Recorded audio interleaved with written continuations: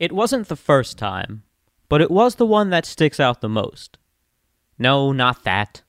I'm talking about the earliest memory I have of enjoying this drink. Downtown Nashville, on the corner of Broadway and 2nd Avenue, there's a tri-level bar called Acme Feed and Seed. Yeah, bars around here have weird names like that. But this is a tiki podcast after all, a genre not exactly known for its subtle sophistication. I was there with Kyle. Longtime listeners will remember Kyle. The two of us would often be found side by side as drunken denizens posing as bon vivants in those our days of prolonged adolescence. From the rooftop in the summertime, holding a margarita, one could admire the mossy green sheen of the Cumberland River sparkling in the sun, while on the streets below, hordes of pleasantly pickled partiers used brunch as an excuse to start drinking at noon, and girls use it as an excuse to look as fancy as possible in as little clothing. This particular memory takes place one evening, though. I'm sure there were other people there as well, probably since I don't recall it was a few of the host of ephemeral characters that passed fluidly in and out of our lives back then. I do recall one such person who ended up becoming a mainstay in my life. That's right, my future wife was there. She and Kyle both ordered a particular drink, and, intrigued by the presentation and feeling left out, I followed suit. After some friendly chiding about me never having had one before, there they were, lined up on the bar, so queer, looking unlike anything else being served. Cold, crisp, clean, the words that flood to mind upon the first sip, yet with an intriguing herbal spice. Indicative of the spirit's homeland and aided by metallic conduction, this cocktail transports the imbiber via mind and senses, almost like this combination of ingredients was masterfully crafted on purpose to entice all facets of experiential drinking into one discriminate sip. As we will come to find out, the Moscow Mule was anything but masterfully crafted. Ladies and gentlemen, my name is Tony, and this is Pod Tiki. Once again, I'm blown away by discovery. If doing this podcast has humbled me in any way, it's been to never judge a cocktail's origin story by its cover. Here we have another example of ingredients, presentation, and history swirling into a tipple that is far greater than the sum of its parts. A simple drink with an amazing story, as we oft find when researching cocktails where the spirit flows, lie not far from misadventure. There are multiple versions of this story, each bending fondly towards the narrator. Refreshingly, though, there's a constant through line tying them all together, like the third act of a 90s sitcom when all the storylines resolve with a resounding "Aww" from the audience. In this episode, there are three concurrent storylines: vodka, ginger beer, and copper mugs. Fade in. Interior, France.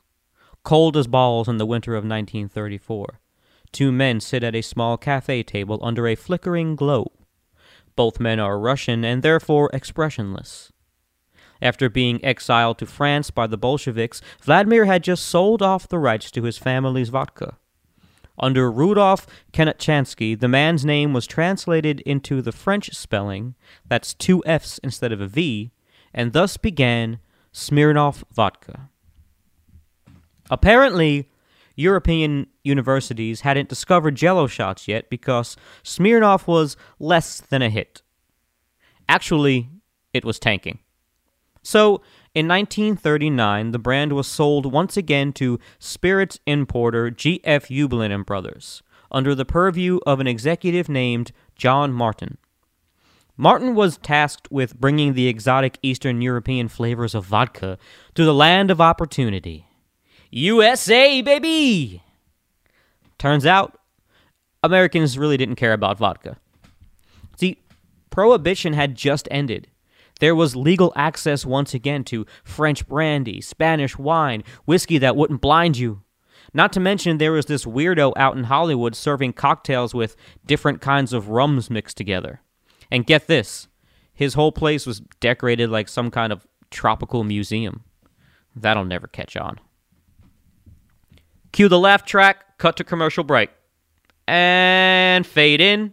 We're back, circa 1930s Russia, interior, bedroom. Whoa, whoa, whoa, whoa, whoa, whoa, whoa, whoa. Fade back out, fade back out. Wrong room, wrong room. It's the factory across the street. Okay, fade in. Oh, Papa, you promised I make up her mug. Ah, but Sophie, we are in Russia. Why make mug so cold to hold? Sorry for my bad accent, but Sophie Berezinski's father owned a Moscow copper company. He owned the Moscow Copper Company, and despite his chiseled exterior, he had a soft spot for young Sophie. Thus, when she asked, he let her stamp out 2,000 copper drinking mugs to try and sell. As it turns out, no one in Russia wanted to drink out of a cup that made their hands more frozen. All jokes aside, the idea may have been that a metal cup would warm your hands when filled with a hot liquid, but I imagine it would conduct too well and actually burn.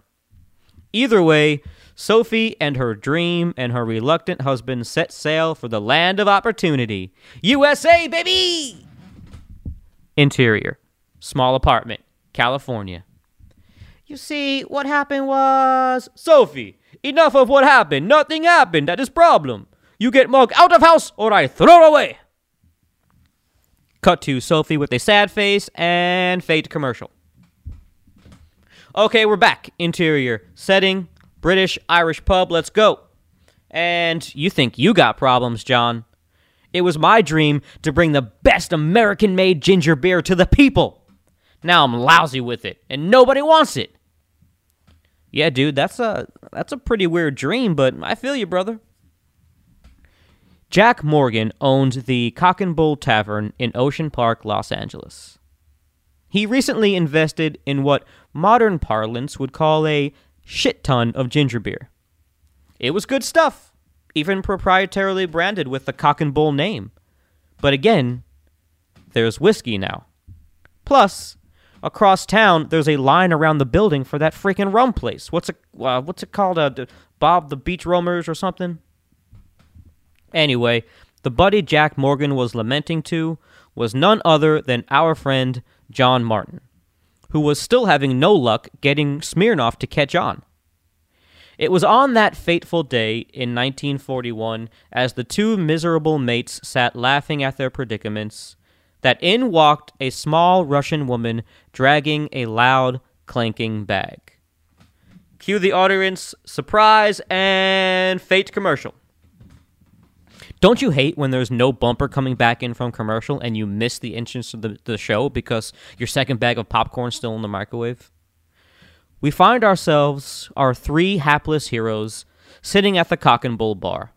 Jack and John listening to this strange Eastern Bloc woman pitching them on the benefits of copper drinking mugs.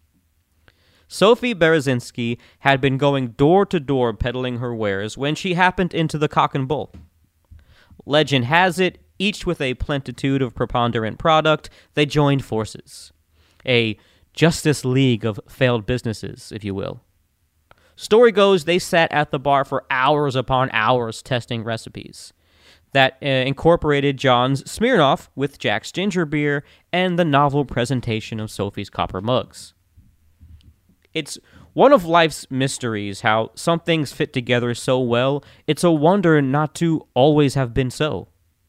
Earthy, palate-cleansing ginger, silky vodka hailing from the icy expanse, served in a metallic vessel that not only keeps the drink cold, but triggers a somatic sensation.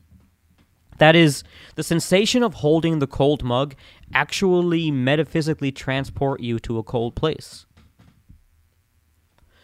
Divine providence notwithstanding, I don't believe this throuple spent hours coming up with the recipe.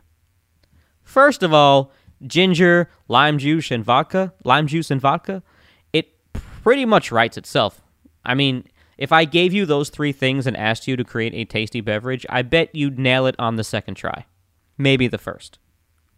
Second, people had been mixing ginger beer with whiskey for quite some time. They weren't mixing up the Mona Lisa over here. Mules, sometimes called bucks, are any drink made with ginger beer or ginger ale. Technically, a Moscow Mule is a vodka buck. One could order a bourbon buck, a gin buck, or any buck your heart desires. Some say a mule is made with ginger beer and a buck with ginger ale, but as you hardly see the term buck being used anymore, it doesn't really matter. These styles of drink have been around since the late 19th century and actually began as non-alcoholic. See, ginger ale with a long lemon peel hung over the rim was called a horse's neck, likely the aesthetic inspiration for Don Beach's Cobra Fang. A Scotch lassie was a mixture of Scotch, lime juice, and ginger beer that originated in the American South circa 1870. It was referred to as a Mamie Taylor for a time after the actress famously drank them at a bar in New York. Today, that drink has deferred to its humble beginnings and is once again just called a horse's neck. Therefore, John, Jack, and Sophie pretty much ripped off an existing cocktail and simply upgraded the presentation. A modern bartender would call that a riff and expect us to act like they're the greatest thing since Jerry Thomas.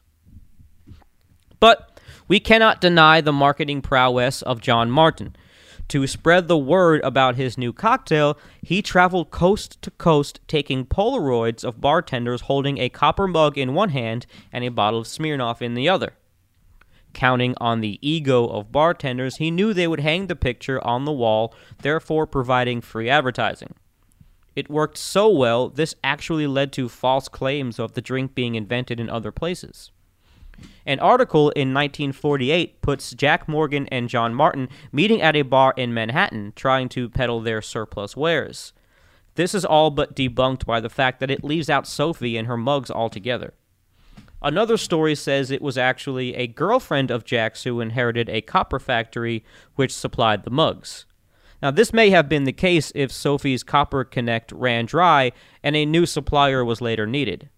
Honestly, I think Sophie's father and husband were done with her cockamamie schemes after the whole lugging 2,000 mugs across 2 continents debacle. Though we don't know for certain, it's easy to assume the name came from another burst of creativity, naming the drink after the spirit's home country, the same way a mule with tequila may be called a Mexican mule. That's the drink, not the other kind of Mexican mule that carries cocaine across the border. Here in Nashville, we have mules made with white moonshine, which are quite delicious, actually.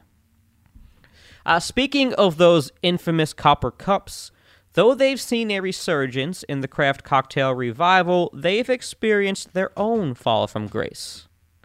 From the establishment's perspective, it's hard to keep any unique drinkware from, growing legs and walking away. If any of you went to a Miracle Christmas pop-up, you know that you have to return the Santa hat-wearing dinosaur mug before they'll make you a new drink.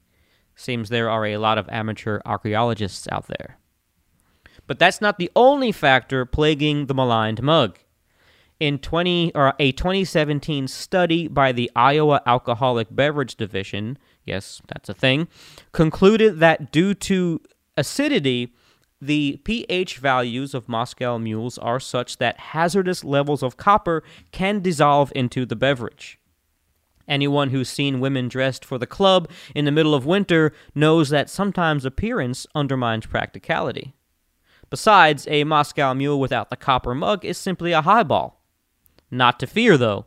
The copper mugs used in bars now are lined with stainless steel, so you can once again get hammered on vodka without worrying about the health effects? Anyway, so what the heck is in a Moscow Mule anyway? Vodka, ginger beer, lime juice, and ice. As far as picking a vodka, okay, get ready for a hot take that might ruffle some feathers, but it's kind of all the same to me. Look, unless that is you get a really good quality vodka that stands out apart from its counterparts. In this, I always reach for a bottle of Reka craft vodka made in Iceland. I've sung these praises before, but it's the only vodka in which I can taste a distinct flavor besides basic alcohol.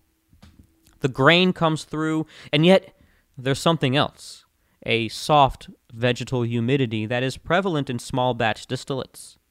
You can taste that the methods of production incorporate some kind of old world knowledge or technique that imbues the spirit with a je ne sais quoi uncommon in mass-produced brands. Here at Pod Tiki, at least through the lens of the present, we urge you not to purchase or use Russian vodka in support of Ukraine. Which means if you want to remain pure to the origins and use Smirnoff, you're in the clear. Although the recipe came from Russia, Smirnoff has been owned by British spirits giant Diageo since 1997. Smirnoff is currently produced in the US, Canada, Great Britain, Italy, Australia, Jamaica, Brazil, Argentina, India, Indonesia, and Kenya. So, pretty much everywhere except Russia. By the way, Jamaica? Guys, look, all I'm saying is if Ray and Nephew made a funky vodka, I'd definitely give it a try. I don't think I need to explain the virtues of using fresh squeezed lime juice, always do, which brings us to arguably the most important ingredient. If vodka is the spirit, then ginger beer is the heart of this cocktail. As seen in the horse's neck evolution, alcohol was really an afterthought. Whereas most cocktails are built to feature the spirit, vodka in this case takes a back seat to the bold flavors of citrus and ginger. But here's another hot take. I don't like Cock and Bull brand ginger beer. That's right. I said it. I meant it. I'm here to represent it. Cock and Bull ginger beer is way too spicy. So much so that it burns the palate out immediately. I couldn't taste any of the other flavors. What's the point? It really takes away from any balance this drink has. If this is the original Cock and Bull Tavern ginger beer, then the original Moscow Mule recipe must have been different. There's no way anyone tried this drink with this ginger beer and thought, Eureka! The juxtaposition of cold in my hand and fire on my tongue, though an anomalous sensation, throws the whole experience off.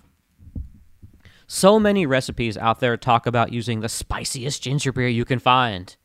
It reminds me of when people thought triple IPAs tasted good. You know the guys I'm talking about. Craft beer nerds stuffed into your skinny jeans so they look like somebody squeezed the bottom half up into their shirt. I'm not buying these macho men who like shit just because it's extreme. Cock and Bull ginger beer is so overpowering that it takes away from the icy snap a Moscow Mule should have. That's why, whenever I need it, I use Reed's Extra Reed's Extra Jamaican Ginger Beer. That's right, Reed's. I swear they don't endorse the show, but they should. So if you guys want to send me some of that Reed's money, because it's hands down the best ginger beer available. It's got a real ginger root flavor, earthy and floral, and has just enough spice for a kick. Look, Jamaican ginger beer with some of that Jamaican Smirnoff? Now, that's a good time. Where Cock and Bull is bright and spicy, Reed's is deep and herbaceous. The former makes a spiked ginger beer, the latter a balanced cocktail. There's this new trend lately, whether with mixed drinks, cigars, coffee, food, etc., of telling people to ultimately enjoy it the way you like it. I take umbrage with that. Although most of my life is lived in the gray betweens, I do believe in best practices, a right and a wrong way to get the most out of an experience. Yes, I claim to be a purist, but that's in the spirit of the law rather than the letter. Make the drink how the inventor meant it to taste. If that means an original product has changed thus that it no longer renders the desired outcome, I say, don't trip over history on your way to a good drink. Okay, that's enough of that. I'm sure some of you are quoting Billy Joel at me right now, so I will go ahead with my own life and leave you alone. P.S. Anyone out there remember when that was the theme song to a sitcom called Bosom Buddies? Where Tom Hanks dressed in drag so he can live in a woman's only apartment building? Everyone was so shocked when Modern Family came out, but we had Bosom Buddies, Three's Company, and Different Strokes when I was a kid. The 80s had some progressive TV. And to that, let's make a drink. A Moscow Mule is 2 ounces of vodka, a half ounce of lime juice, and 3 ounces of ginger beer. Add all ingredients to a copper mug, fill with ice, and stir. If you choose to garnish with a lime wedge or a wheel, I suggest using a cocktail pick rather than sticking it on the rim, just because over time the acid might ruin the outside of your mug, if you're using a real copper mug. Now, this is a libation with a wonderful first sip experience. Crisp, clean, polar, with a nuanced spice accentuated by carbonation. I'm not going to go into all kinds of tasting notes here because ginger is its own flavor. I'll just say it's bittersweet and vegetal and pairs very nice with lime. For as chill-inducing as it is, there's an excellent texture of warm ginger and soft vodka, an underlying roundness that complements the more rebellious flavors. The Moscow Mule is such a great post-holidays Heimel libation. It works wonders at brightening up those gray winter doldrums. Like the glacial snap of a passing winter wind, the Moscow Mule there but for circumstance may not have been. At least if you believe Jack Morgan, John Martin, and Sophie Berezinski. And I tend to, but there's one man who begs to differ. He offers a less romantic version. Wes Price was the head bartender at Cock and Bull in 1941. As he explains it, John had been using the basement of the bar to store his surfeit of Smirnoff, which was collecting dust alongside Jack's ambitious overstock of ginger beer. Wes contends he created the drink unceremoniously sometime in 1941, simply to clean out the basement. This version from Wes was given in a 2007 Wall Street Journal article written by Eric Felton. I'm inclined to believe that a seasoned bartender would be familiar with the popular whiskey soda drinks of the day, and swapping for vodka would be intuitive. So this is plausible. But in 2007, Wes, let me see, where's his last name again? Wes Price. Wes Price in 2007 would have been at least in his 80s. Could this be a deathbed confession stifled by Big Mule? Or the ramblings of an old man grasping at glory? One thing is for certain, only the 4 people that were in the room where it happened know the truth. Jack, John, and Sophie curl around the corner of the bar at Cock and Bull, raising a copper mug in cheers. And Wes, polishing glassware, turns to the camera, gives a wink, and the credits roll. 'Cause what the hell does the truth have to do with a great cocktail, anyway? Till next time, folks, my name is Tony, and this is Pod Tiki. Sources for this episode can be found under the blog post at podtiki.com. Make sure to follow across all of our social medias. You can find Pod Tiki on Facebook, pod_Tiki on Instagram, and my personal page, rum_poet on Instagram. We also have a TikTok, although with all the news coming out, I don't know how much longer I'll have a TikTok. What I really want you to do is go over to YouTube and search Pod Tiki and follow our YouTube channel. We're really close to being able to go live. I need a few more subscribers, and then we can start doing some live content because I really want to talk to all you guys in person. Well, in a digital person, as a digital person. But over the air, the interwaves. I want to talk to you all in real time over the interwaves. So I'm looking really forward to doing that. Also, you can catch up on all the episodes of Inside the Mug, which is my YouTube-only show.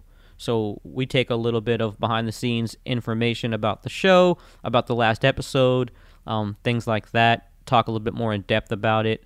I tend to be a little bit long-winded in the episodes. I'm going to try to cut back a little bit and do more behind-the-scenes content on the YouTube channel.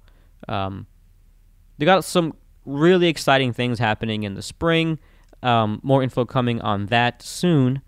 A little project I'm working on behind the scenes. Also open for anyone who is interested in advertising with the show. You can contact me. You can either DM me through any of my social medias, Actually, that's probably the best way because my email address is my last name, and that's kind of a pain in the butt. So so I'll have to get a hold of me somewhere on social, and I will send you my email address where we'll talk over the details. Make sure you also check out Surfside Sips. If you go to surfsidesips.com, you can order all your custom drinkware, like your straws, glass straws, cocktail picks, things like that. All different shapes and sizes. If you want regular, if you want some custom stuff. They're always putting out new stuff too, Andrew is. So when you get your order, get your all in your cart there. And when you go to checkout under the coupon area there, you know what I'm talking about, that little spot all the websites have to enter a coupon code. Well, if you go ahead and click right there and you put in PODTIKI, PODTIKI, all one word, all caps, well, you will get 20% off your order, and I'll get a little kickback to that lets Andrew know that you heard it here on PodTiki. So thank you for that. Tin Roof Cats. If you are in the Nashville area and you are into any kind of like 60s, 70s music, check out the Tin Roof Cats as they do a modern interpretations of Grateful Dead tunes and a few others. They're not a cover band. They're more like a tribute band, and riding that fine line between, doing the original covers and adding their own flair in there. They're all incredible musicians. And why am I talking about them? Well, because my wife is the female lead singer, and they're actually, I would watch the band even if she wasn't in it because they're amazing. There is lots of shows coming up. I don't know when this is going to come out, so I don't want to go ahead and blow up their spot on dates that might not be available yet, but I will be posting about their upcoming shows on all of my social media. So, with that being said, thank you very much for listening. Most importantly, please indulge in your tiki favors responsibly. And here's looking forward to summer and Margarita Day coming up next week. So here's to that. And even when you're drinking a drink that might not be a tiki drink, I say, always keep it tiki. Later.